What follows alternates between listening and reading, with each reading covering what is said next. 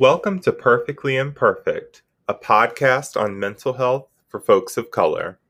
I'm your host, John Zell Anderson, licensed professional counselor.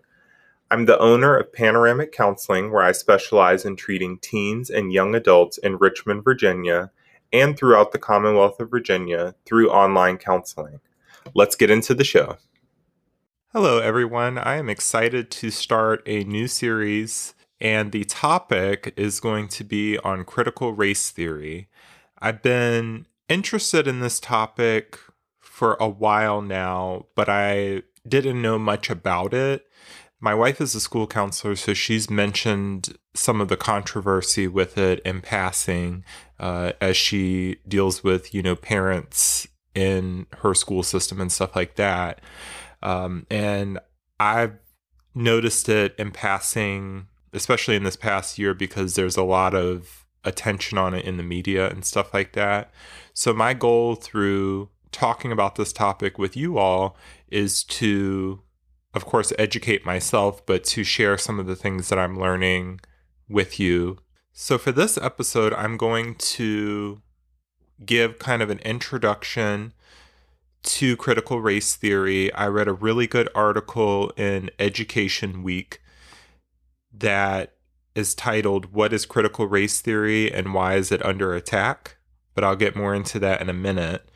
In future episodes, I'm going to be reflecting on a book which is called Critical Race Theory: An Introduction, and it's by Delgado and Stefanik. That book is a little bit more dense, but I'm going to try to break it down and give you the meat and potatoes as I read through it. But to jump in for today, going to the article in Education Week, the article is by Stephen Sawchuk. It was published on May 18th of this year. So I'm just going to read some quotes from the article, but I'm also going to give some commentary just from my initial dive into this topic. Quote, "Is critical race theory a way of understanding how American racism has shaped public policy, or a divisive discourse that pits people of color against white people? Liberals and conservatives are in sharp disagreement." The topic has exploded in the public arena this spring, especially in K-12, where numerous state legislatures are debating bills seeking to ban its use in the classroom. The events of the last decade have increased public awareness about things like housing segregation, the impacts of criminal justice policy in the 1990s, and the legacy of enslavement on Black Americans. But there is much less consensus on what the government's role should be in righting these past wrongs. Add children in schooling into the mix, and the debate becomes especially volatile. Critical race theory is an academic concept that is more than 40 years old. The core idea is that race is a social construct and that racism is not merely the product of individual bias or prejudice, but also something embedded in the legal systems and policies. End quote. So from my initial dive into this topic, it was interesting trying to locate resources. Obviously, this episode, I'm talking about this article from Education Weekly.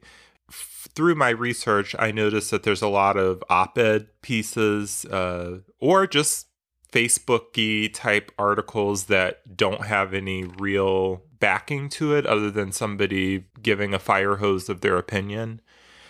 And it's pretty easy to see that a lot of people who are strongly against critical race theory have probably never read any of the literature on the topic. It seems to be a topic that is heavy in misinformation. So hopefully through discussing this topic in depth, listeners will understand it better. Critical race theory is very nuanced, but proponents of critical race theory argue that to combat racism and bias and discrimination in our society, we have to shine a light on the systems that are in place. That is the laws, that's the way that we teach our children. It's basically targeting the root of where everything comes from. And I think this is one of the reasons why it becomes so controversial, but we'll get to that in a minute. Here's another quote. This academic understanding of critical race theory differs from representation in recent popular books, and especially from its portrayal by critics, often, though not exclusively, conservative Republicans.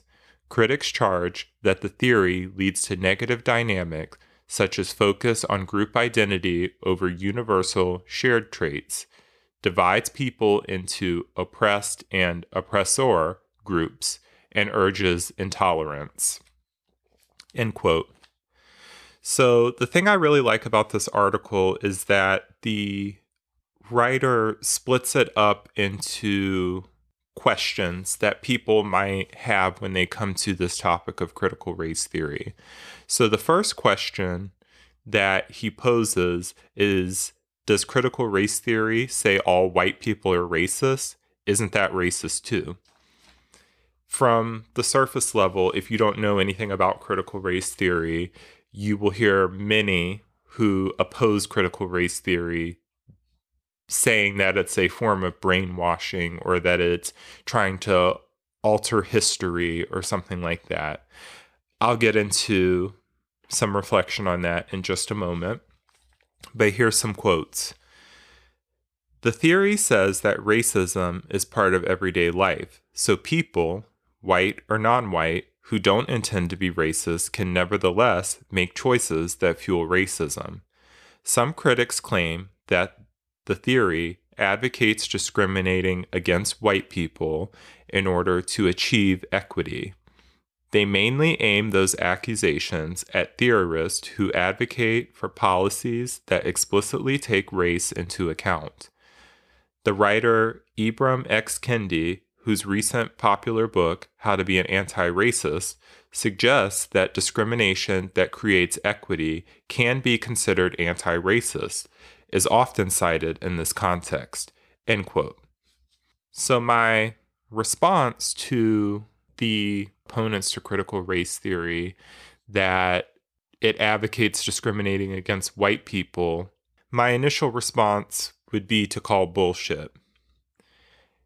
Because it's completely ridiculous to me as a person of color, as someone who has dealt with racism directly throughout my entire life, to fathom the idea that white people can be widely discriminated against through critical race theory, which, based on what I've shared so far, is a foundational approach to consider how laws and policies that are in place or have been in place have influenced the institution of racism. Again, as a person of color, I cringe when I read the part that people are saying that this is reverse racism by wanting to shine a light on the elements of discrimination that have occurred historically. Like the article says, it's typically white, conservative, Republican people who are vehemently against critical race theory.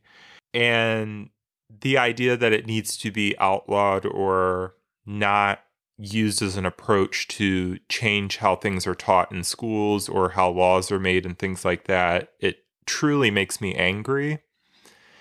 And it makes me angry on many levels, but I think I want to stay focused in my commentary. So by trying to squelch or to eliminate critical race theory influencing these different systems, if that succeeds, it would be stopping action that people are taking to tear down the institutions of white supremacy. And if I'm being honest, the only people that are getting upset about this are the people who have something to lose. People are getting mad about it because it threatens the status quo, is because the status quo is white supremacy and American exceptionalism.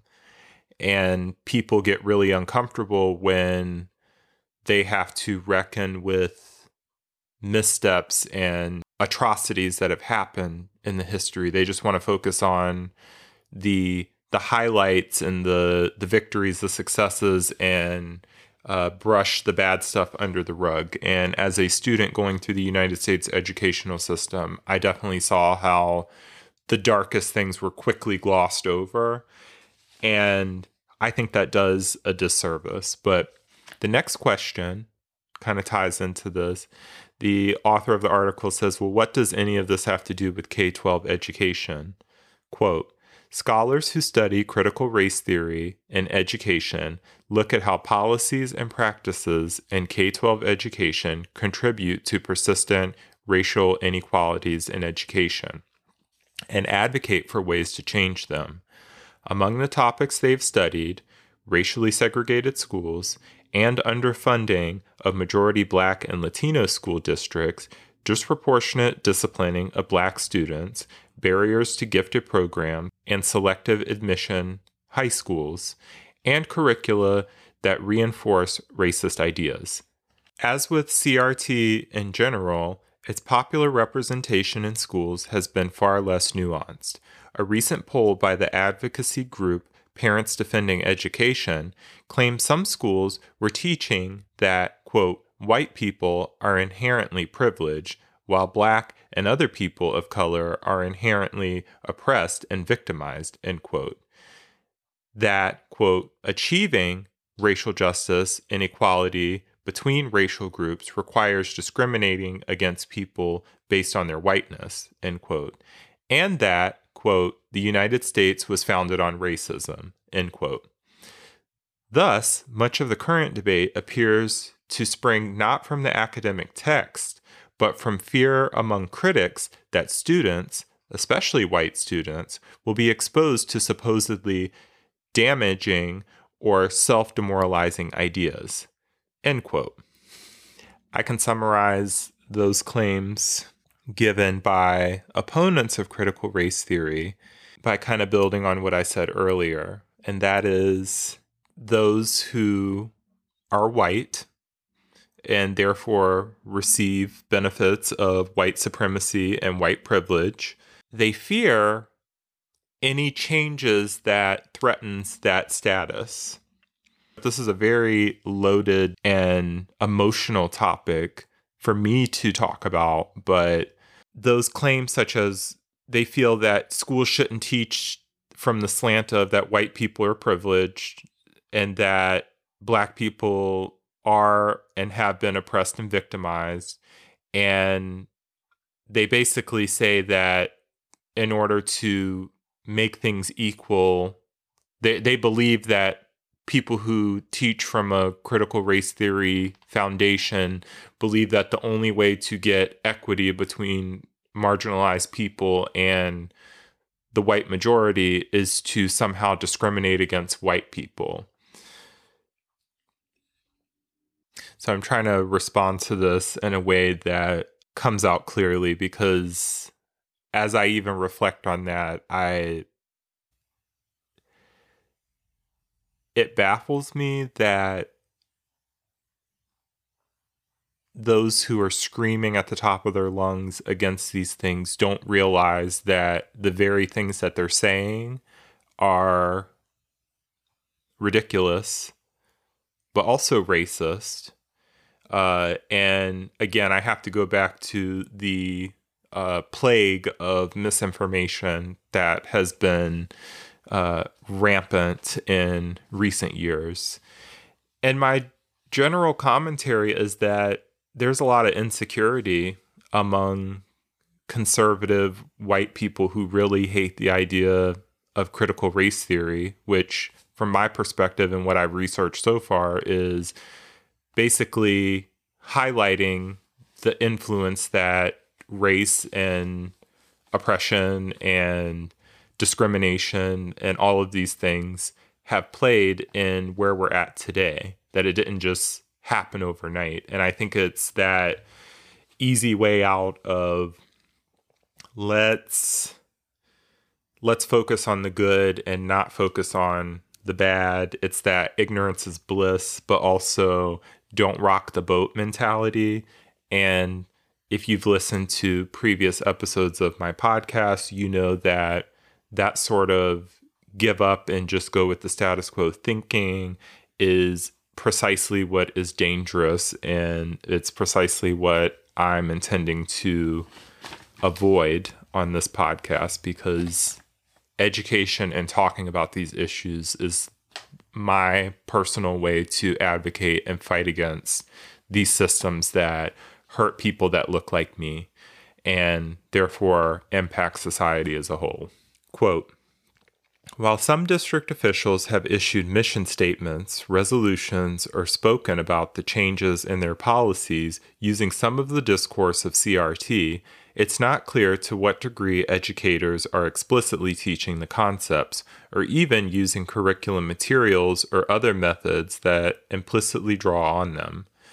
For one thing, scholars say, much scholarship on CRT is written in academic language or published in journals not easily accessible to K-12 teachers. End quote. I love that the author of this article said this, because the truth is, most of the peer-reviewed scholarly literature about critical race theory is academically dense. For example, the book that I mentioned that I'm going to be talking about over the next few episodes is about a 5-hour read according to Kindle, but it is very dense, meaning it's not something that you can easily read and absorb information. It's one of those things that you have to kind of digest and break down and process. So thank you for joining me on this journey, because I get to process it through speaking about it.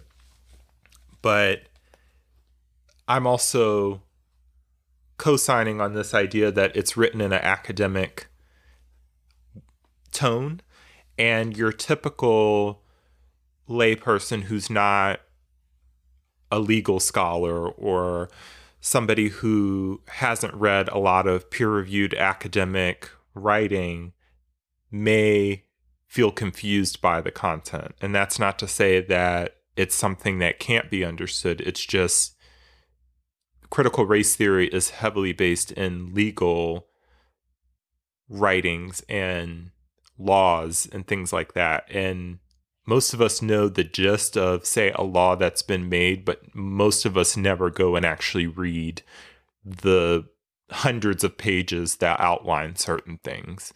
So again, one of my goals here is to make it more digestible and accessible. So in this quote, it was talking about how there's a couple of things. Well, people don't know, most people can't easily tell you what is critical race theory and give like some bullet points.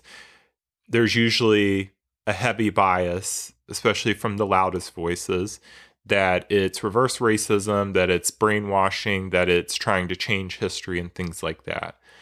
Somebody who is a proponent of critical race theory may argue that it is illuminating things that have previously been left out, or looking at it from a vantage point to make things more inclusive, to shine a light on things that have been wrong and how it influences the life that we live today.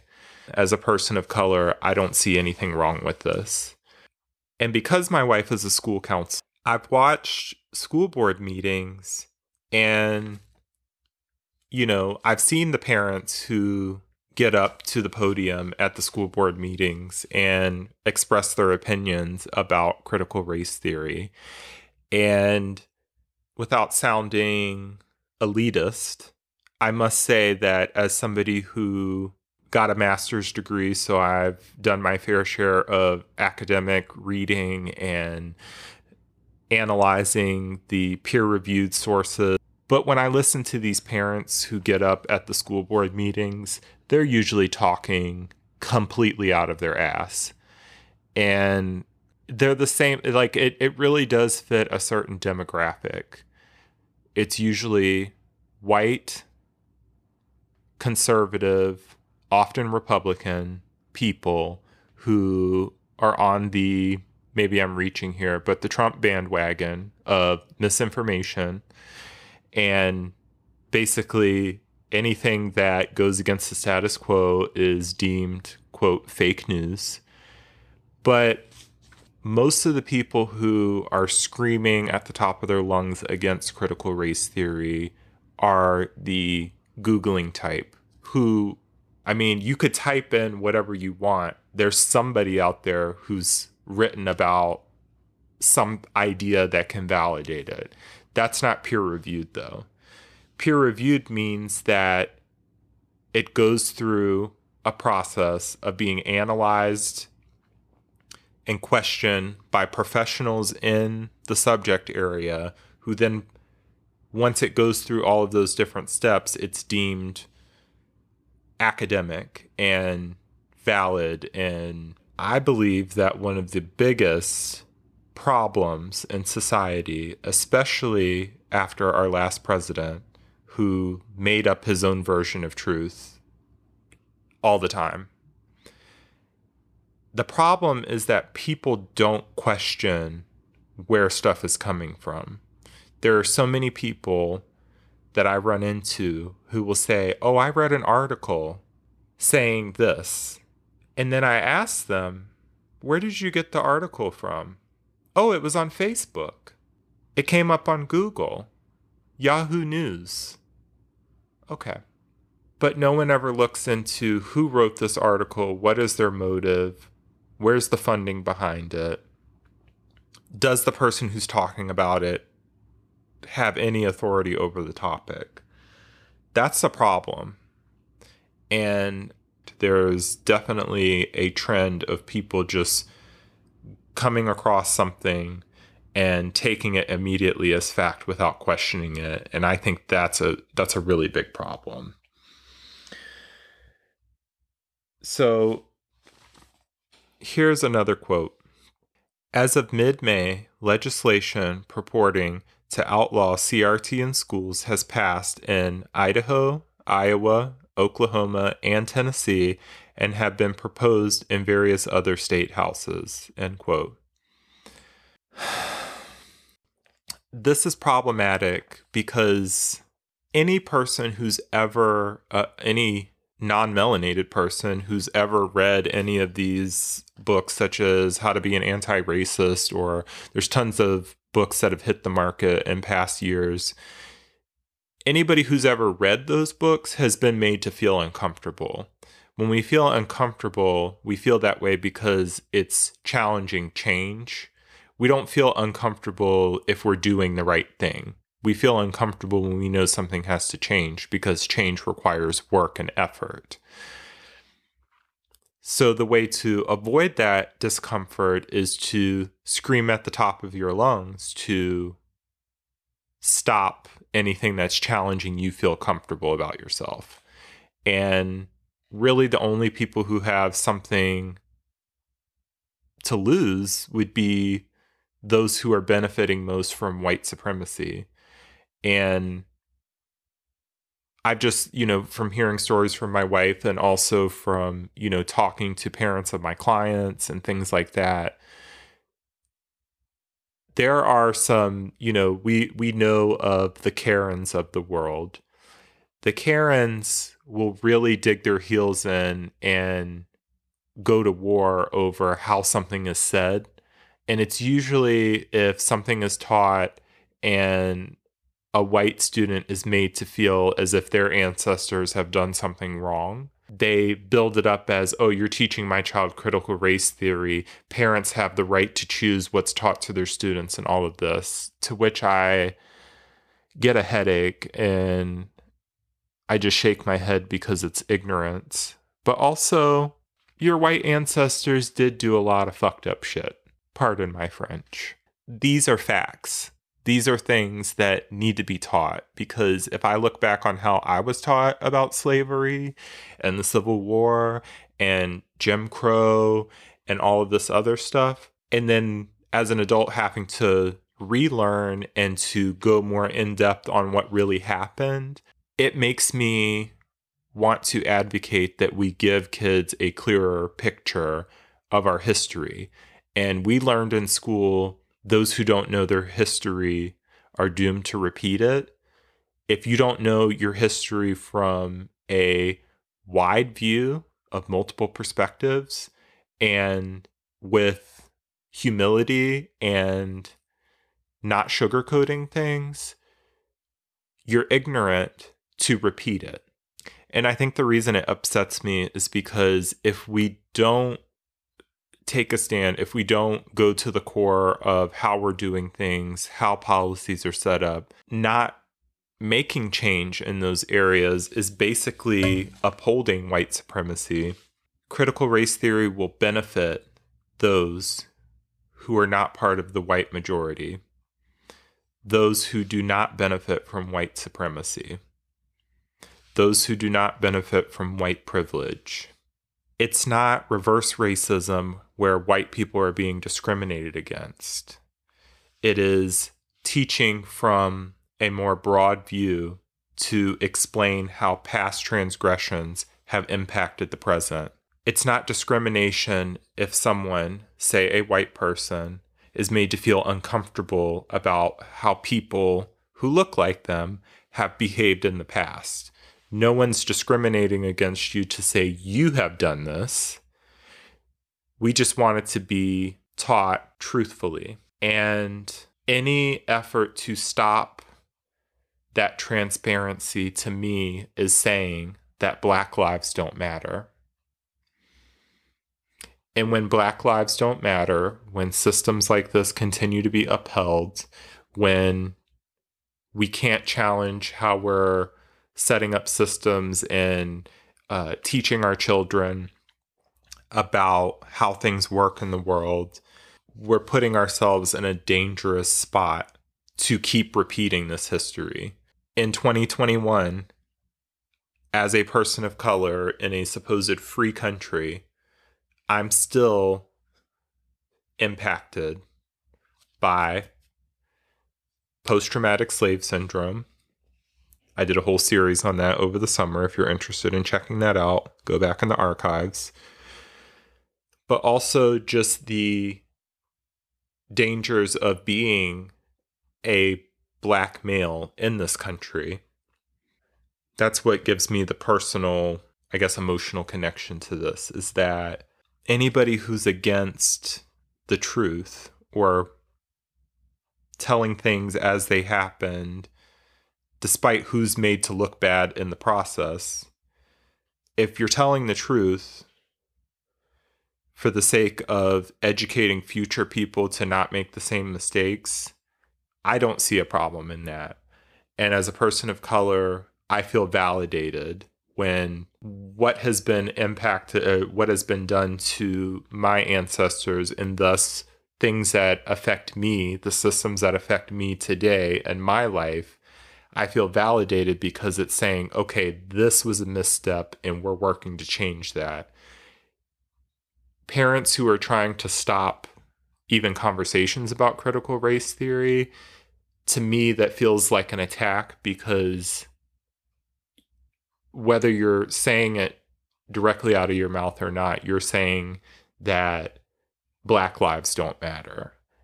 And I hope I've conveyed that clearly. And the reason I want to talk about this topic is because everything I've looked at in critical race theory, it fires me up and it makes me angry and hurt to see the things that people are saying. So here is a little bit more from this article, and then I'll kind of wrap it up. Quote, "It would be extremely difficult in any case to police what goes on inside hundreds of thousands of classrooms, but social studies educators fear that such laws could have a chilling effect on teachers who might self-censor their own lessons out of concern for parent or administrator complaints. As English teacher Mike Stein told about the new law, history teachers cannot adequately teach about the Trail of Tears, the Civil War, and the Civil Rights Movement. English teachers will have to avoid teaching almost any text by an African American author because many of them mention racism to various extents. The culture wars are always, at some level, battled out within schools, historians say.